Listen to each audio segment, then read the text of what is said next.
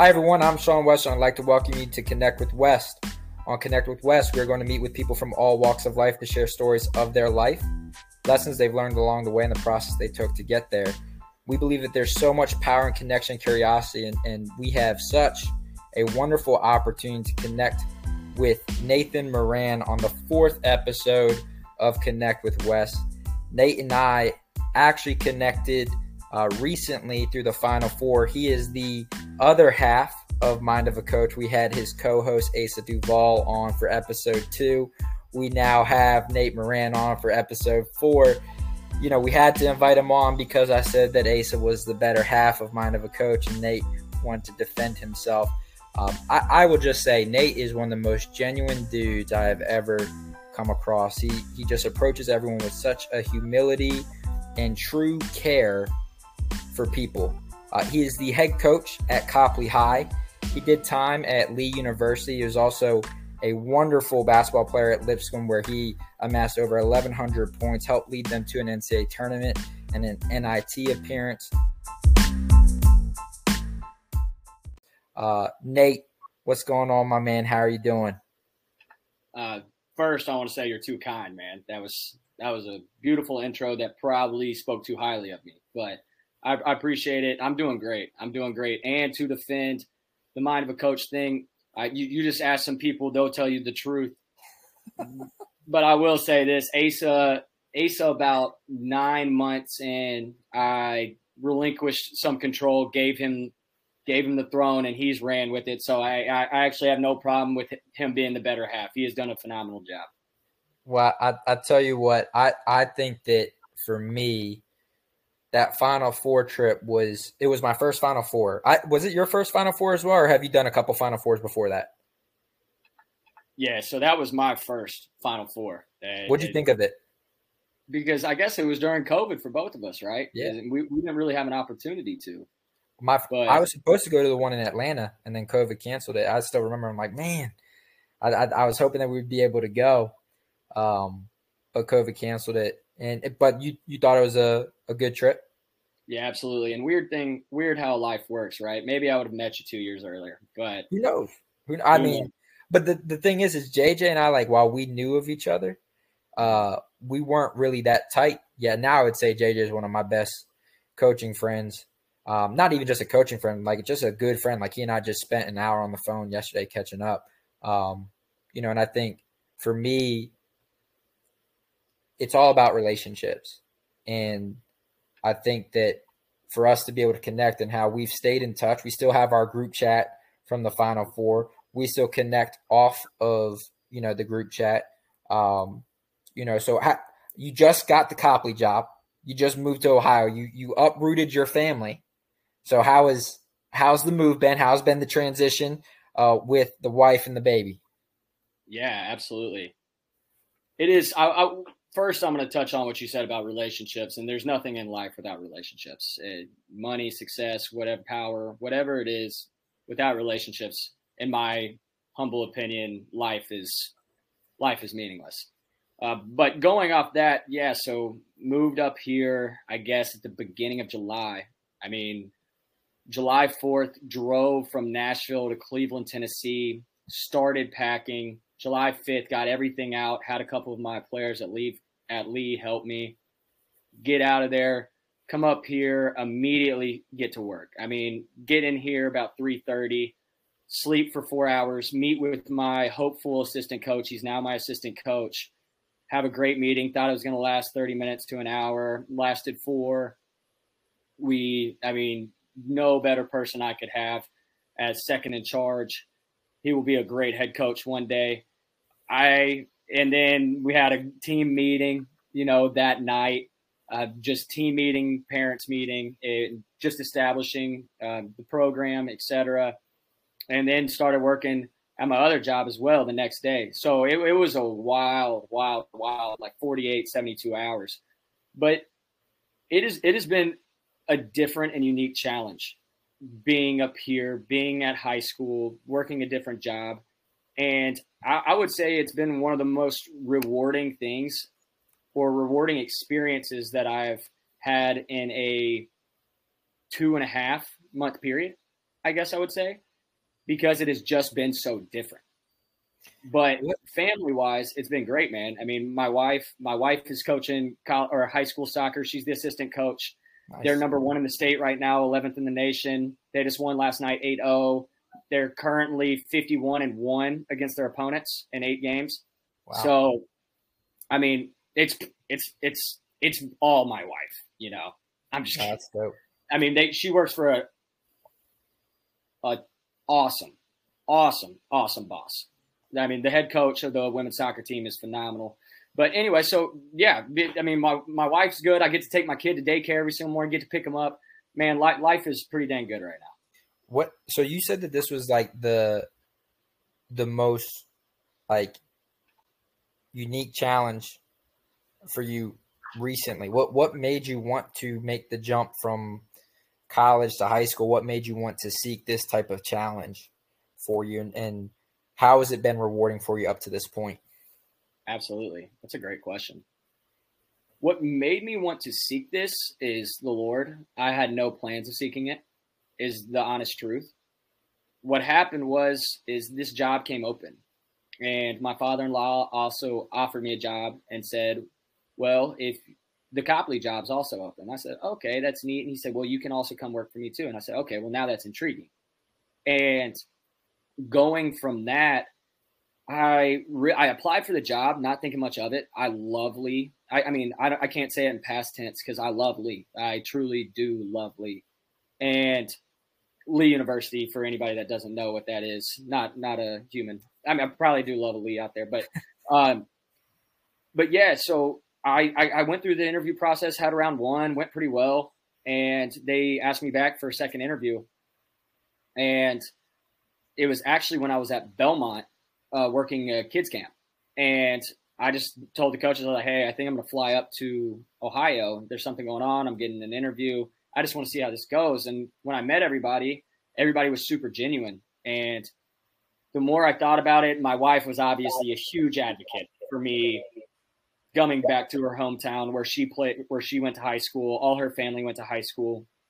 The Brenners are enriched in that tradition. So it was a unique opportunity.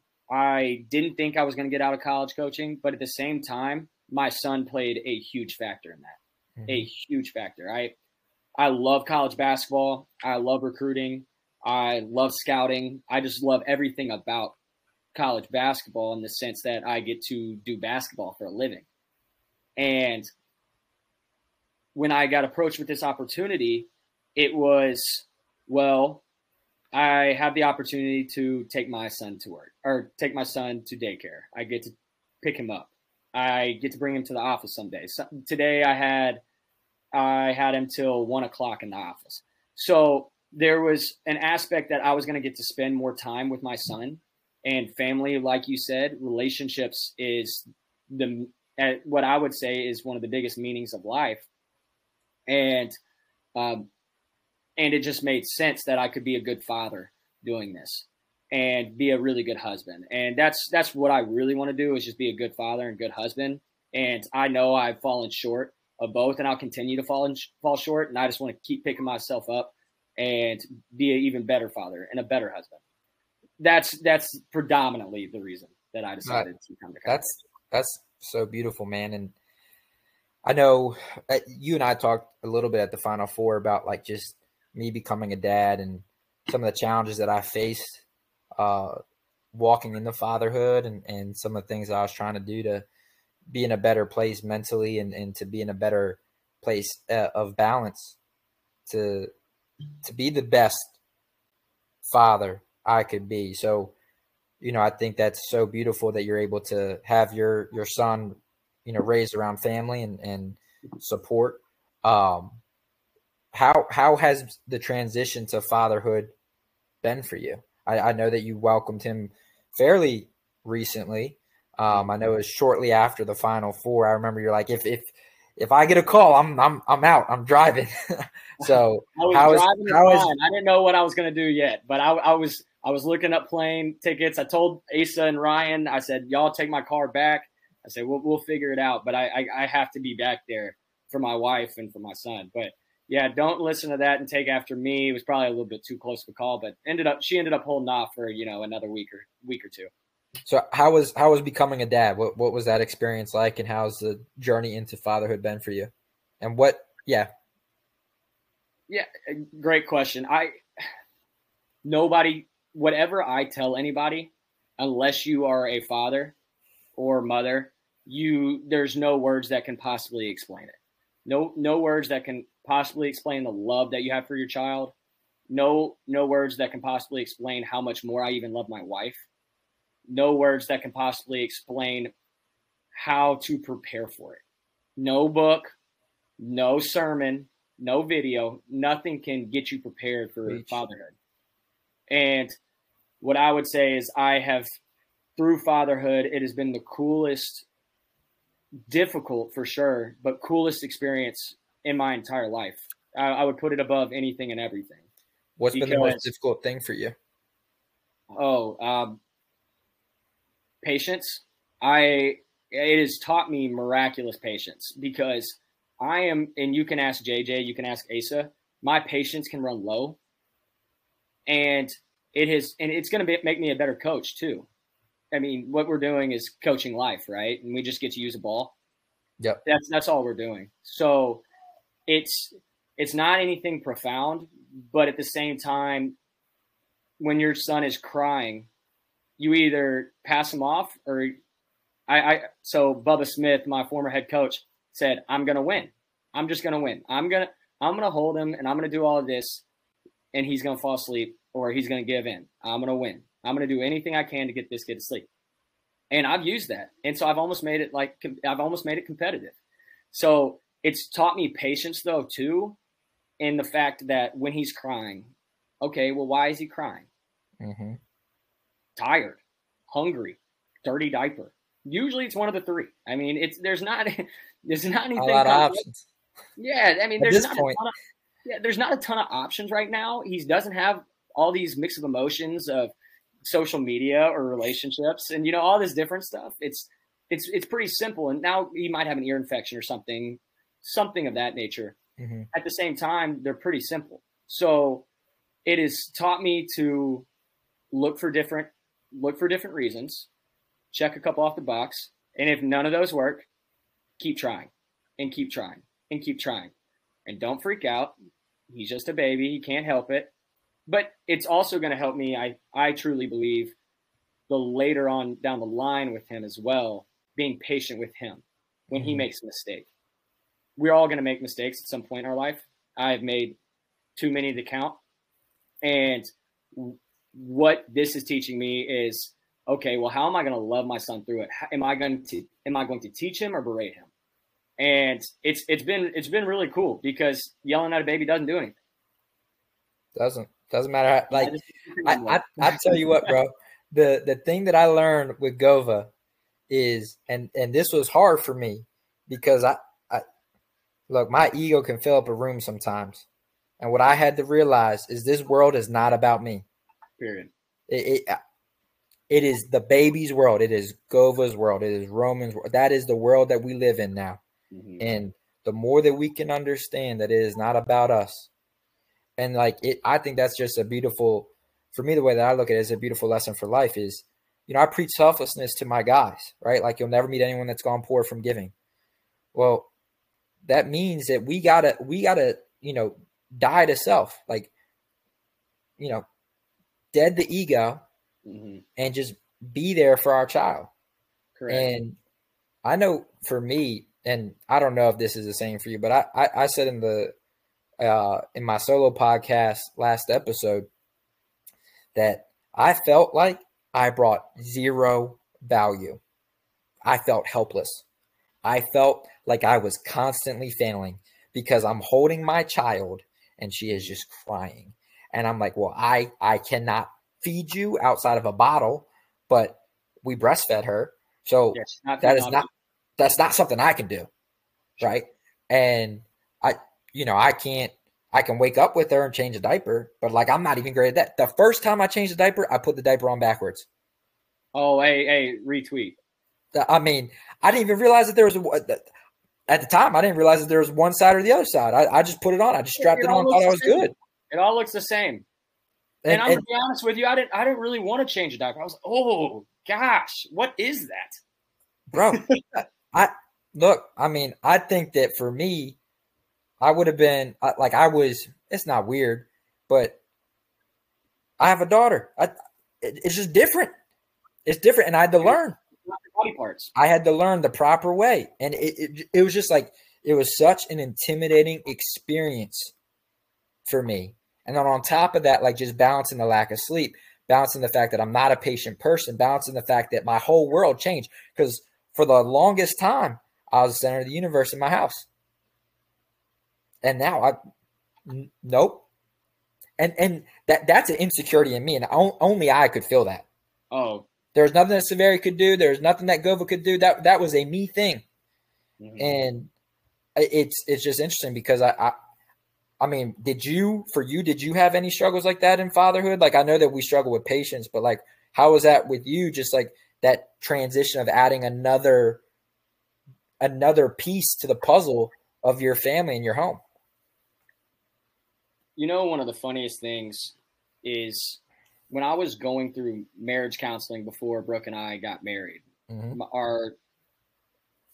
Our officiant that married us was also our spiritual formations leader at Lipscomb. He was in charge of, he was basically our chaplain. Cool. And he asked me a simple question. Well, why do you want to get married? I said, life gets easier. He laughed at me. I was like, what do you mean? Like, life doesn't get easier? You're with the person that you love. They help you. You help them. Seems like it gets easier. He was like, no, it gets a lot harder. And, you know, the funny thing is I'm married to such a wonderful and miraculous woman that she makes life easy. Not easy. Life's never going to be easy, but she makes it easier. And having Roman, it has 100%, like you said, and what he was trying to tell me, it has made me check my ego. It has made me realize that this world isn't about Nathan. And the more that I've gone through it, the more that who cares what Nathan needs to get done tonight? Roman needs to eat, and Roman needs to sleep, and Roman needs his diaper changed. And guess what? I find it more rewarding doing those things. It's the same thing you talked about earlier in the podcast. Yes. Giving, right? Give to others. Well, now I get to give to my own son. And what it's done is it's helped me give into others as well. And so less sleep, because, you know, I mean, we don't even need to get into that whole portion. But that first month's rough. Yes. But I'm going to even go a step further because I got to brag on my wife some more. My wife is the one that wakes up in the middle of the night. So the first night, right, we get back from the hotel, so my wife goes through 24 hours of brutal labor. Okay. All she wanted was to have a natural birth. And he turned at the last second and we had to have a C-section. All right. And she was scared and I was trying to remain calm, but I was also scared, but I was like, all right, I got to remain calm, you know, all that stuff. Well, she has a C-section. We're out of the hospital in a couple of days and we're in our bedroom. And I said, Brooke, just wake me up.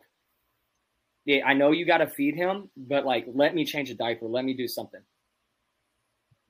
When I tell you I slept all the way through the night, Sean, I slept all the way through the night. And I turn over and I'm confused because I haven't slept in a long time because at the hospital I was changing diapers because Brooke was on bed rest after a C-section. Yep. And so I go, Brooke, why didn't you wake me up? She said, by the time that I fed him, I was already up. And I didn't see any purpose of waking you up if I was already up. And all I thought to myself in that moment was, I'm married to one of the most selfless women in the entire earth. And all it's made me want to do is be a better husband. And it's made me fall more in love with her. And through that, hopefully that Roman can see what a loving relationship looks like. And hopefully gets to see some patience that I have not had in my past that hopefully I'm developing now. So it's been a very, very cool experience, a very unique experience. Roman's been awesome. And it's not some lovey-dovey love that you have for your sunrise he comes out, but it almost takes your breath away. Man, and it's just like, I don't know what it is, but I'll die. It's life-changing.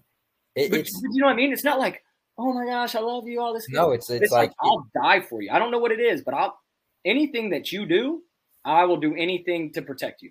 it is indescribable. And I tell everyone, like, the most connective experience I've ever had with Severia, it was the birth of Gova. It's the most connected I have ever been with her ever. And to be able to see our child and to watch her grow, and women are superheroes. Like, I have such an appreciation for all the moms out there to literally have a front row view of it. And it's like, and that doesn't mean that dads don't hold their end of the bargain. Like, we're doing the best that we can, but like the things that they put their body through and everything that they're able to manage, And all while, too. keeping our children alive and soothing them and loving them, and the bond of a mother and their child. I have so much admiration, and I tell people all the time, I think Severia is the greatest mother in the world. Like, I don't think that there's a better mother, and Gova is so lucky to have Severia as her mom. And I'm sure you'll say, like, Roman's so lucky to have Brooke. Oh, yeah, and I would battle you for that, but like we should, For sure. It's two people that we love to death, and it's the mother of our child, and it's, well, I don't know how you feel about soulmate, but I mean, it's the person that I want to spend eternity with, outside of Jesus. But it's just, there's something beautiful about when you have that child, your whole world just shakes and shifts. And going back to a question you asked earlier, that's exactly what it did to me. And that's why I'm in the situation I'm in right now. Such a beautiful situation that I never thought I would be in. It keeps the main thing. And that's and the best part, Sean, is you don't even know what the main thing is. But that's part of the journey. Like, but the main things about relationships, right? It's about, like, the people that matter. So as long as you know what the people that matter and you're on that journey with them, everything else is going to fall into place the way it should. Correct. But I would also counter that and say, sometimes you take for granted the people that matter because you just don't know. Totally. And you don't realize until all of a sudden it happens right in front of your face. And it's like, man, this is a world rocker. Yeah. No, this last year I've been put in a place of reflection, and to be able to see, like, how I have taken people for granted, how I've taken experiences for granted. And it has forced me to be more grateful, more expressive of my gratitude, because at a snap of a finger, things can change. At a snap of a finger, an experience that you once had could be different. But then it just comes back to, like, all right, well, if we're about love, we're about care, we're about connecting, we're about selflessness. Well, all those things exist in our orbit anyways, and we just have to make a conscious effort of doing it. Yeah, and it's so biblical too, Oh, for sure. It's so biblical about how Jesus loves us and how he wants us to love others and just caring for others. Jesus didn't all of a sudden, on the cross, right? On the cross, there's 3 people on the cross. There's only one perfect person on the cross, right? For sure. And one person just asked for forgiveness, right? And he says, I will see you in paradise. Yeah. That's all it takes. It's not living. It's not, we can't live a perfect life, but as long as we continue to grow and as long as we continue to chase after the right things, and sometimes there are wake up calls. Sometimes there is a baby that's born and it makes me realize that I need to be a better husband and a better father, or want to be these things. And I'm going to strive to do these things in everything I have. But sorry, that was my No, that's beautiful, man. I appreciate that. I got to piggyback on the first night story. I got to give you a funny one from my experience. And the first night that Gova was back in the house, she actually spent 3 days in the NICU. I did not know that. You did not. Yeah, it was really hard for Severia and I. The crazy thing is that both Severia and I had COVID when Gova was born. We did not know. Severia had it confirmed because we had to go to the ER, check on the pregnancy and everything. I was still waiting for my test results because I was exposed by players on the team. Like we had a COVID outbreak on our team. I think it ended up being like 9 guys tested positive, a couple coaches, and so it ended up getting confirmed that I had COVID because Severia had COVID, and that's what caused Gova to come early. Gova was supposed to come in the New Year. She was supposed to come January 3rd. She ended up coming December 25th, which happens to be my favorite holiday. Christmas is my favorite holiday. I love it. It's literally my favorite. Like I decorate the house. Severia doesn't do the decorating. I decorate. I am such a jolly person when it comes to Christmas. And so I was telling people Gova's going to be born on Christmas Day or New Year's Eve. She's going to be born on a holiday. I already knew it. And so when she came out, right, there was just some complications with her breathing and everything. And it was attributed to, COVID. So she had to be in the NICU for 3 days.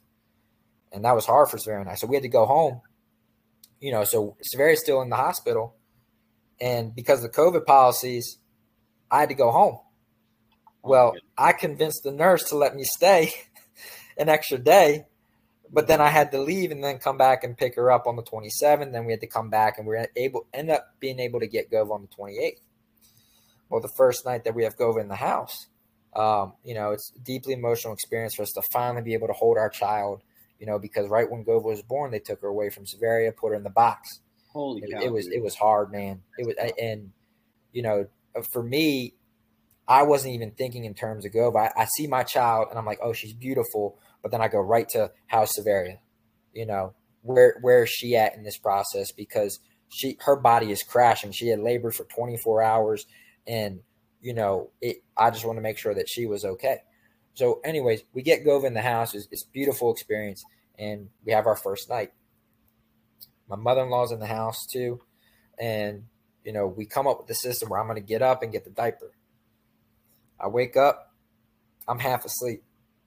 I live in a Philly row home, 3 floors. Steps are steep, bro. They're steep. Oh, man. I missed the first one, and I took a tumble right down that whole flight of steps. Severia freaks out. She's like, oh, my God, are you okay? Are you okay? I'm like, I'm good. The pain was in the shame. It was not the fact that my body hurt. I was just so ticked off that I fell down the steps. I was like, I'm good. I'm going to get the diaper. Don't wake the baby. We're fine. Yep. So when you tell me that first night story, I'm like, man, I have a good one too. Dude, and you know what's funny about that, Sean, is the same thing that you just said about how you just wanted to be with Severia. And I said her name correctly, right? Mm-hmm. Yep. It's always been tough for me. Also love the way your daughter's name is spelled. For anybody that doesn't know, ask Sean. But anyway, so when we had that C-section, all of a sudden, finally, this is pretty funny. So they take Brooke back. About 15 minutes later, they take me back. Mm-hmm. And Brooke looks at me. I'm trying to talk to her, and she said, she can't move. She goes, she just turns her head and says, don't talk. I said, okay, because she knows I can talk. I mean, I can talk. She just told me, don't talk. And I said, okay. Well, I disobeyed her rules. I turned back to the nurse back there, and I said, how long do you think it'll be? And he said, within the next 10 minutes. And I kid you not, about 3 minutes later, I heard a cry. And I just started bawling, man. I just started bawling. It was such a beautiful experience for how much Brooke had gone through. Yeah. And they put him on the table. They did, the slap or whatever they do. And they said, do you want to come over and see him? And I said, absolutely not. I said, it's not because I don't love him. I just need to be with her right now. And I said, and they said, well, I can take some pictures for you. I said, please, but I'm not leaving my wife's side. Because just like you, it's like I said earlier, it just made me adore my wife so much and made me want to do anything for her. It's so funny. Like I said, there's earlier in the podcast there's nothing that can prepare you for it. And there's nothing that can make you feel that way other than maybe having a child. I just don't know a bunch of experiences. I'm sure there's other life experiences that can make you feel that way. But for me, it was such a miraculous experience. It's the most unique experience I've ever been through in my life, and I'm so grateful for it. I wasn't ready for it. I definitely wasn't ready for it, but I'm such a better man.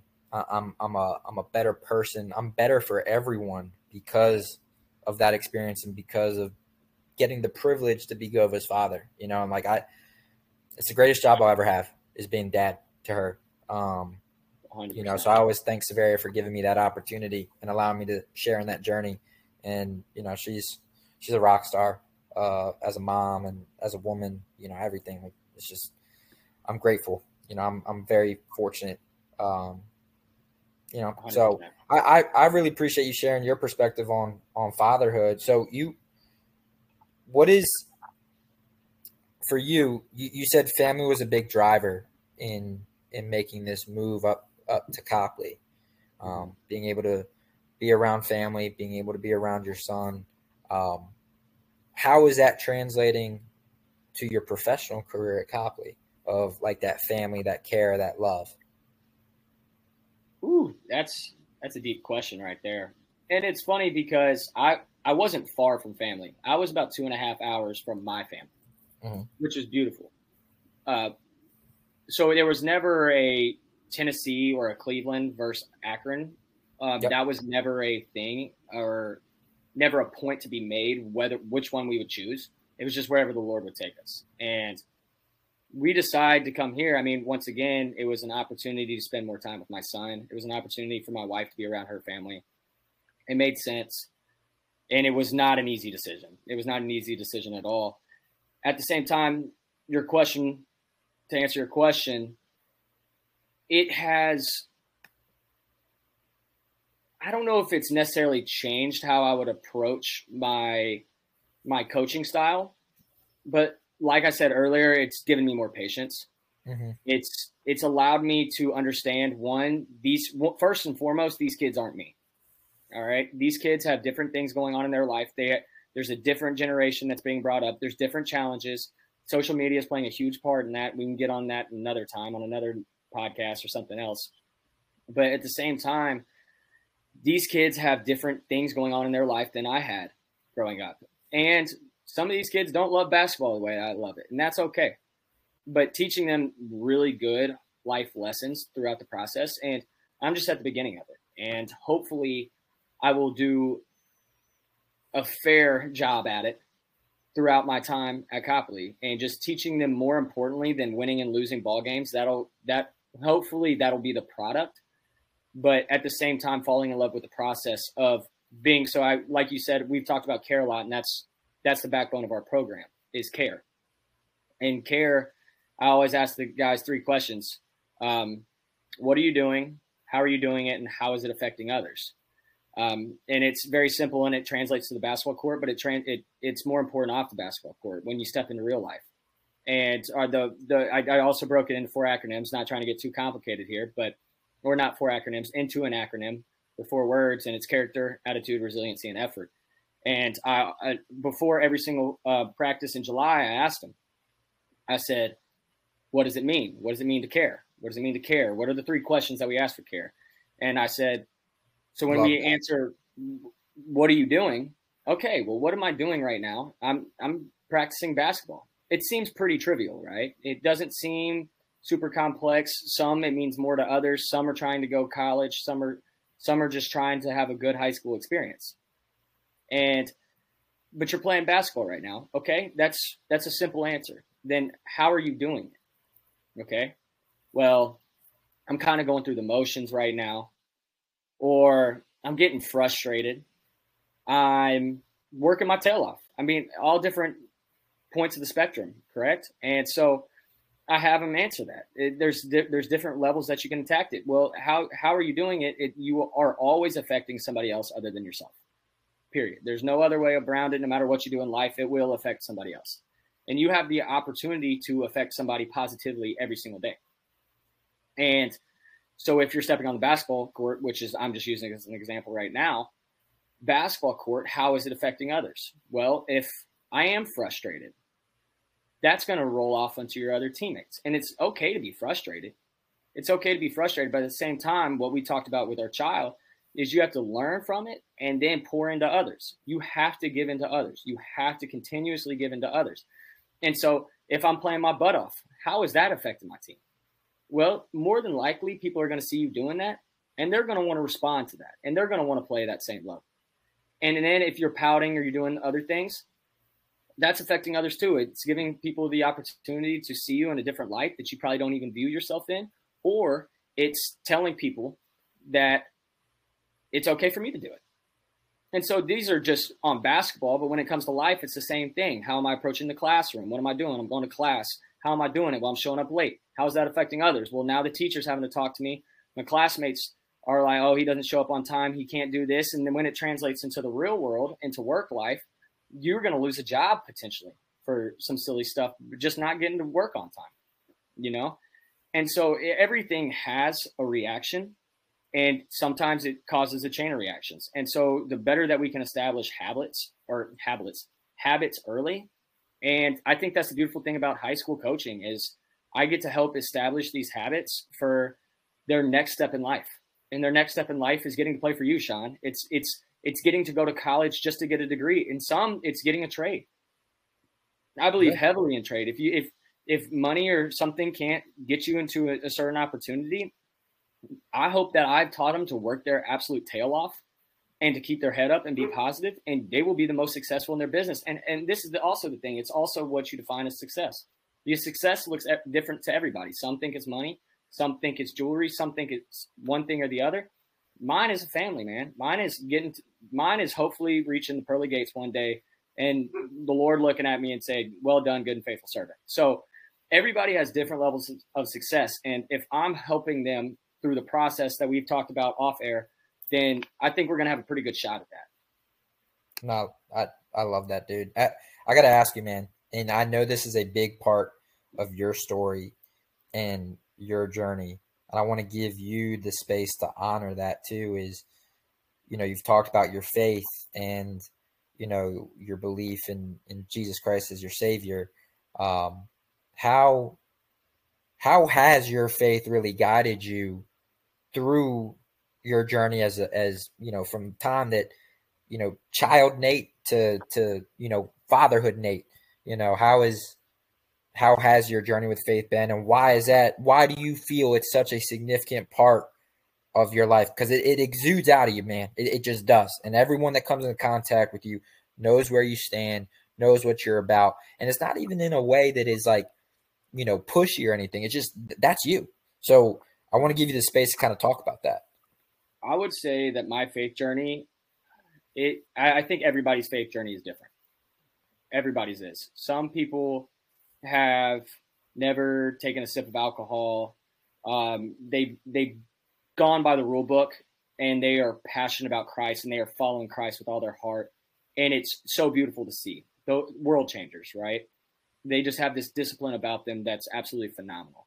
Some people have been hit with stones, and you have to pick yourself up. And I would say mine has not looked perfect. I would be the first one to tell you that.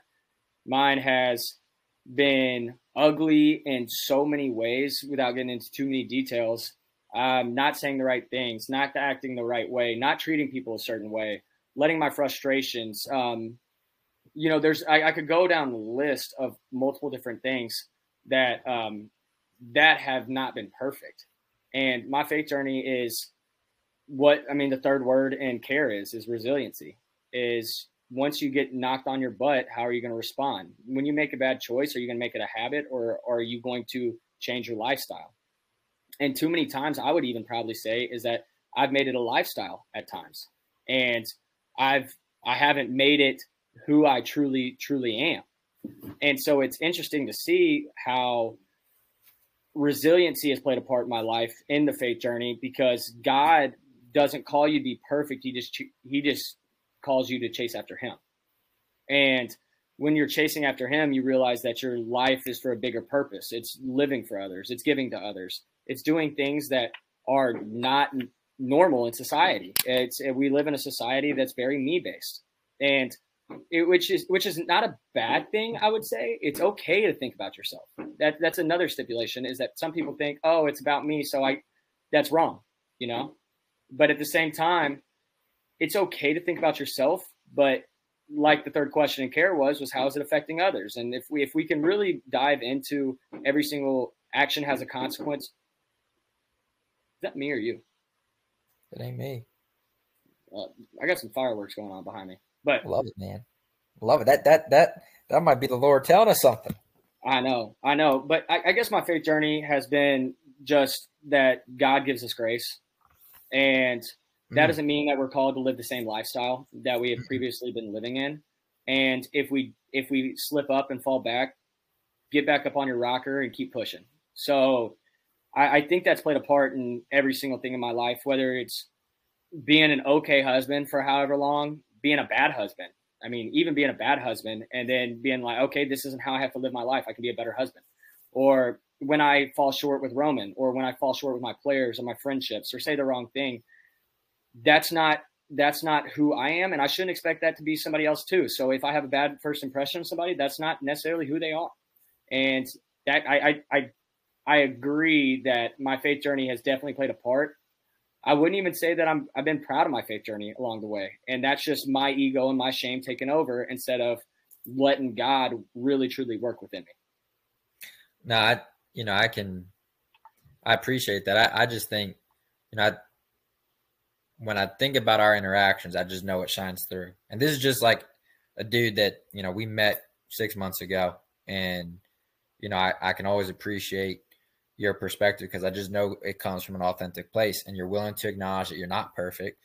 And I think that you really show, in my opinion, the truest version of the love of Christ, in the sense that, like, it's not built on shame. Like, I know men can cause shame, women can cause shame, like the way that we can judge. I just think that you're just a super humble person that just comes from a very genuine place. And I always appreciate that. I guess, before we get to the rapid fire, I want to ask you, like, when you think about your life and, if you think about high school Nate, you think about college Nate, you think about, Nate post-grad, at Lee University, and Nate now as a father. So there's four different Nates there. If you think of one word for each portion of your life, for that season of life, what word would you pick for those seasons and why? Oh, goodness. Well, I would say high school Nate was resiliency. College Nate probably didn't battle through it as tough as right now Nate would have liked him to. He got hit with some challenges. I don't think he took the right path on every single challenge. I mean, what do they say? They say, if you lose, it's a lesson. Or what's the phrase I'm looking for? You never lose, you just learn. Yeah, you never lose, you just learn. And unfortunately, at the time, I lost in college, and I just kept losing off. Like, I just felt that I kept losing off the basketball court, and I just kind of turned it into a lifestyle. And it's funny looking back on it now that I don't regret anything, but at the same time, would I have done something differently? Maybe, but at the same time, I don't know if I would be sitting in the chair that I am right now if I had. You're doing the best you could with the toolbox that you had. Like, I think about, like, my past. It's like, man, like, would I have liked to have made better choices? Certainly. But same time, too, I got to give myself a little bit of grace.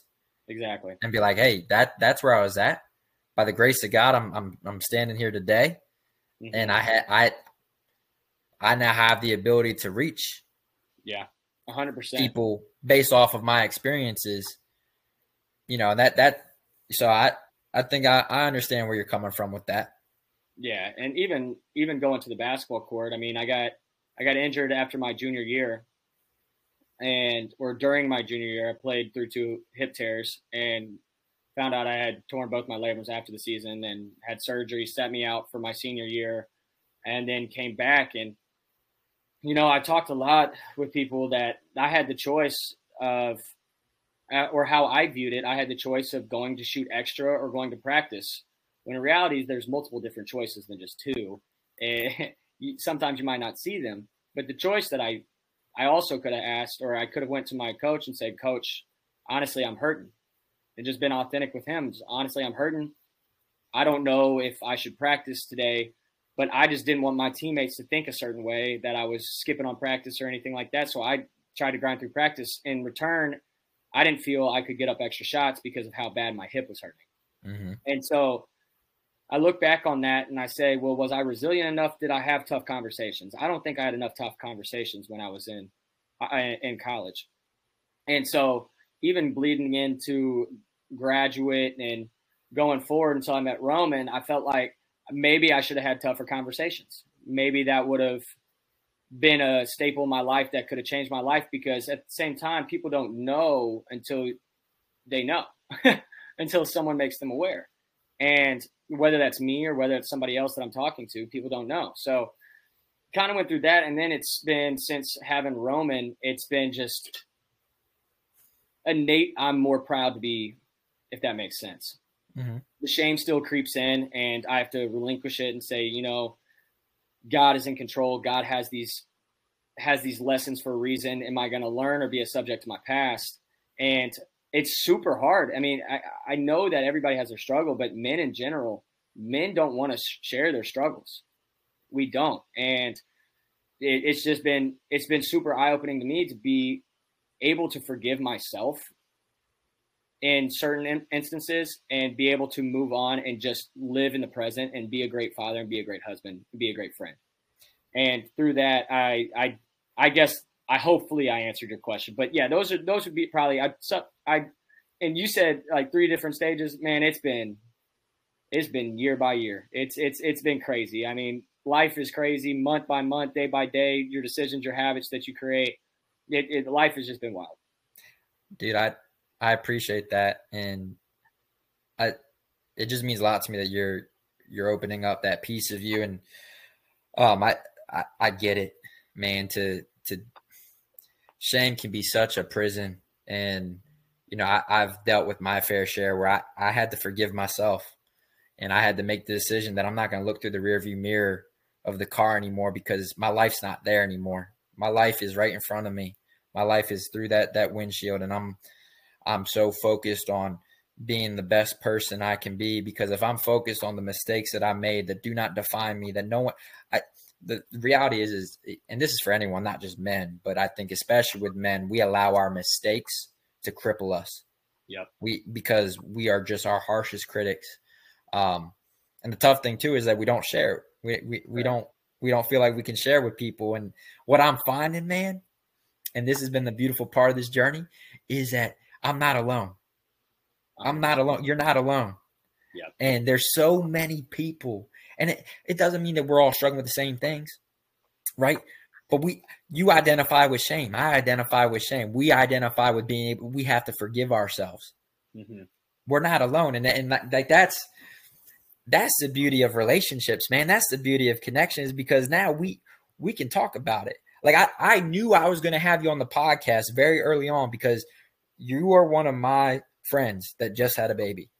Yep. You're one of the dudes that can absolutely identify completely with my experience. And it doesn't mean that our experience was the same, but man, we have a lot of similarity with some of the things that we experienced, because you with Roman, me with Gova. Yep. And, you know, I just appreciate your honesty, man. Like it means a lot to me. And I would even say this, Sean, is that going back off to what one of your points is, there's a difference between character and reputation. And when you're going through shame, we get so tied up on what our reputation might be, instead of changing who we are intrinsically. And the more that we can dive into ourselves and be the person that we want to be, and just take baby steps every single day and walk in that path, that's your character, man. That's your character. And your character isn't defined on your past. That's your reputation. Your character is who you are and who you are pushing to be. Yep. And that's not a convenient choice. You can't pick and choose when your character shines through. That is a daily choice. Yep. It's daily, moment by moment. Exactly. Well, look, dude, I appreciate it, man. We just went into some heavy stuff. We're about to lighten up the mood a little bit with some good old rapid fire. We didn't talk about basketball. We talked about life. Oh, no, sir. No, sir. Basketball does not define us. That might have brought us together, but that's not what's keeping us together, my friend. Oh, absolutely. Absolutely. All right, here we go. You ready for some rapid fire? You got to answer this. I took off my hat. I'm trying to, lock back in. So here we go. All right, you get to answer this in one word, one sentence, okay? And I know that might be a little tough for you. So I'm going to tell you the same thing I told my brother in the pilot episode. You get too verbose, I'm going to cut you off, all right? Yep, nope, I'll do one. All right, favorite movie. Wait. Ask me the question. One word, one sentence? One word, one sentence. Okay. Favorite movie? Oof. This is the one word. You can name the movie. If the movie has more than one word. Gosh, so many good movies. Is there a genre I have to pick from? No, what's your favorite movie of all time?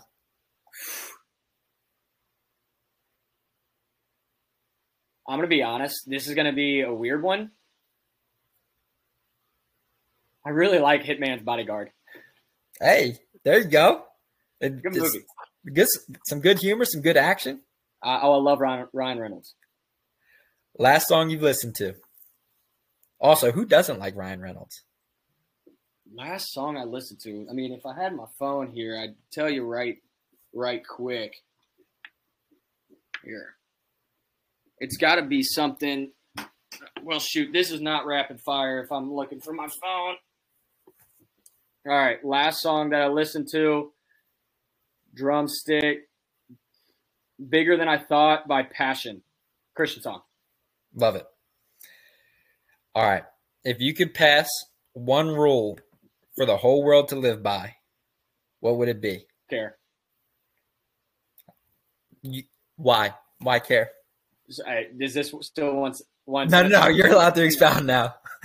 I think if we got outside of ourselves and truly cared about our neighbor, life would be really, really, really simple. Because you'd have a bunch of people trying to help others, and all of that encompassing the word love. And we would be caring through love. So I guess that would be a sentence. Love that. What's the worst advice you've ever been given? I can't give a word or a sentence on this. This is so deep. Fire it away. Now you got me intrigued. Okay. Well, any advice that's ever been given is a lesson, right? Mm-hmm. So every lesson is good. Oh, sheesh. But if I was to have one bad advice, you stop me. Come back. We'll rotate back to that. What's the best advice you ever been given? Best advice that I've ever been given. All right, this is a story. Dadgummit. I'm really screwing this rapid fire up. Fire it away. Look, this is beautiful. So in 5th grade, I told I was taking a biology quiz. All right. I was taking a biology quiz. My professor or my classmate, I walked out and he said, "How was it?" And I said, "Dude, I didn't know you had to know cell theory." Well, the teacher came out and said, "Did you just tell somebody what was on the quiz?" I'm in 5th grade. And I said, "Yes, ma'am." Like, not thinking anything of it. I didn't think it was a big deal. Right. And she said, "Well, I'll see you after." And I said, "Okay." I was really confused. Well, anyway, they tried to give me, I was at a private school. They tried to give me an honor offense, which is dang near getting kicked out. Well, when I got home, I thought my dad was going to be really mad at me. And he looked me in the eyes and told me, "Nate, I'm so glad that you told the truth. That means more than anything." And so that just really poured into my life. So best advice ever given or been given is tell the truth. I love that you were able to tell that story to go along with that best advice, because it really makes sense. And you never know what those core memories are going to do and which core memories are going to stick out like that. But that has stuck with you forever. Yep. And now that we're fathers, we get to look at that, and every single action is intentional. Oh, without a doubt. So I asked Asa a hard hitting question about who's the better teammate between JJ Butler and Asa Duvall. And I told you I might ask this question in the pre-interview of the pod. So who was a bigger asshole between J.J. Butler and Asa Duvall? Oh gosh, different types. Basketball court or off? Off the court first. For sure, Asa. That doesn't surprise me at all. For sure, Asa. Unknowingly, but probably. JJ was the bigger one on the court. Asa didn't speak much on the court unless he was talking to his team, but JJ had a little bit of stuff to him. So, yeah, I would say JJ. I can only imagine because JJ he talks his shit a little bit. He definitely does. Yeah. And once again, going back to answer the question that you guys asked, best teammate, it's no doubt in my mind. It's JJ Butler and Eli Pepper. Those two best teammates I've ever had in my entire life. I'm going to get Eli on the pod. For sure.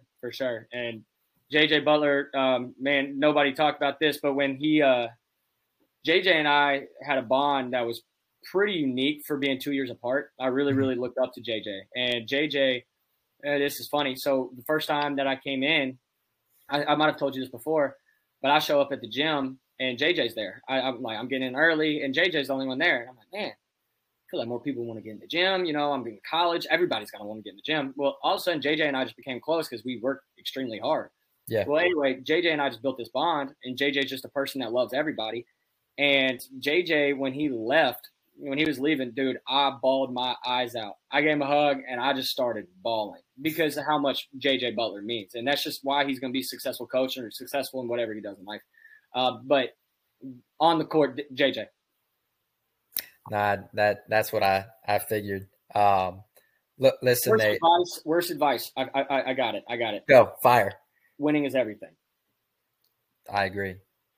Hey, the scoreboard is not – for so many people, they measure success by the scoreboard. All the scoreboard is ego. All it is validation. You know what I've learned as I've gotten older? All that validation that we think we need, it's trash. We don't need validation from others. The only validation we need is from ourselves.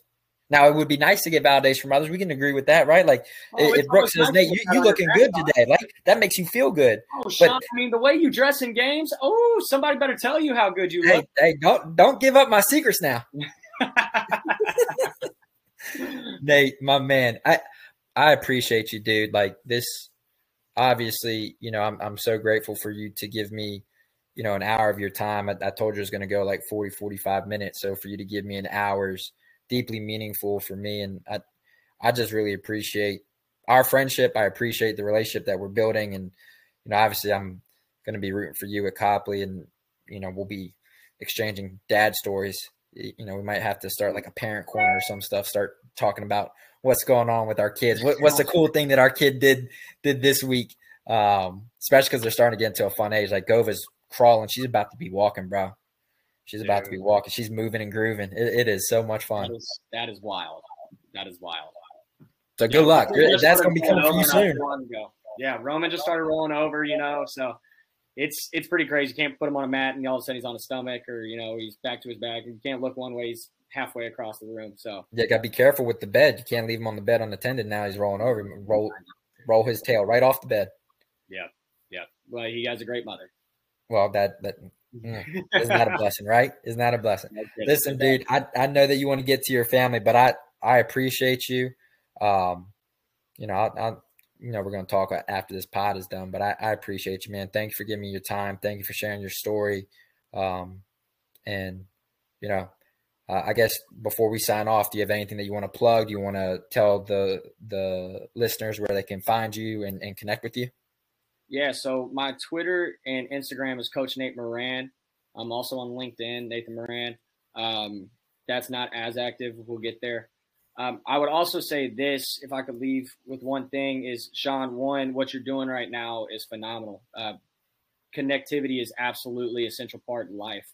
Relationships are a central part of life. Loving and caring for people are a central part of life. And the more that you have people on and the more that you talk about other people's story and dive into other people's story, the more that you can also bring out your story as well. And although that you are mediating this podcast, you have the opportunity to pour into so many people. So I just want to encourage you to keep doing what you're doing, man. And anybody that hasn't tuned into this podcast before, surely nobody's listening just because it's me. keep tuning in because he is bringing on really, really good speakers. He's bringing on quality people and people that have just gone through different walks of life. And you can learn from anybody and everybody. So I just want to advocate for you, man. You're doing a phenomenal job. Keep doing what you're doing. I know that Brent Athens is going to continue success, and maybe I'll get you a player or two up there eventually.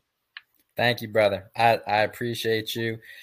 Well, this is Sean Westerlund. I'm going to sign Nate Moran and myself off of this episode 4 of Connect with Wes.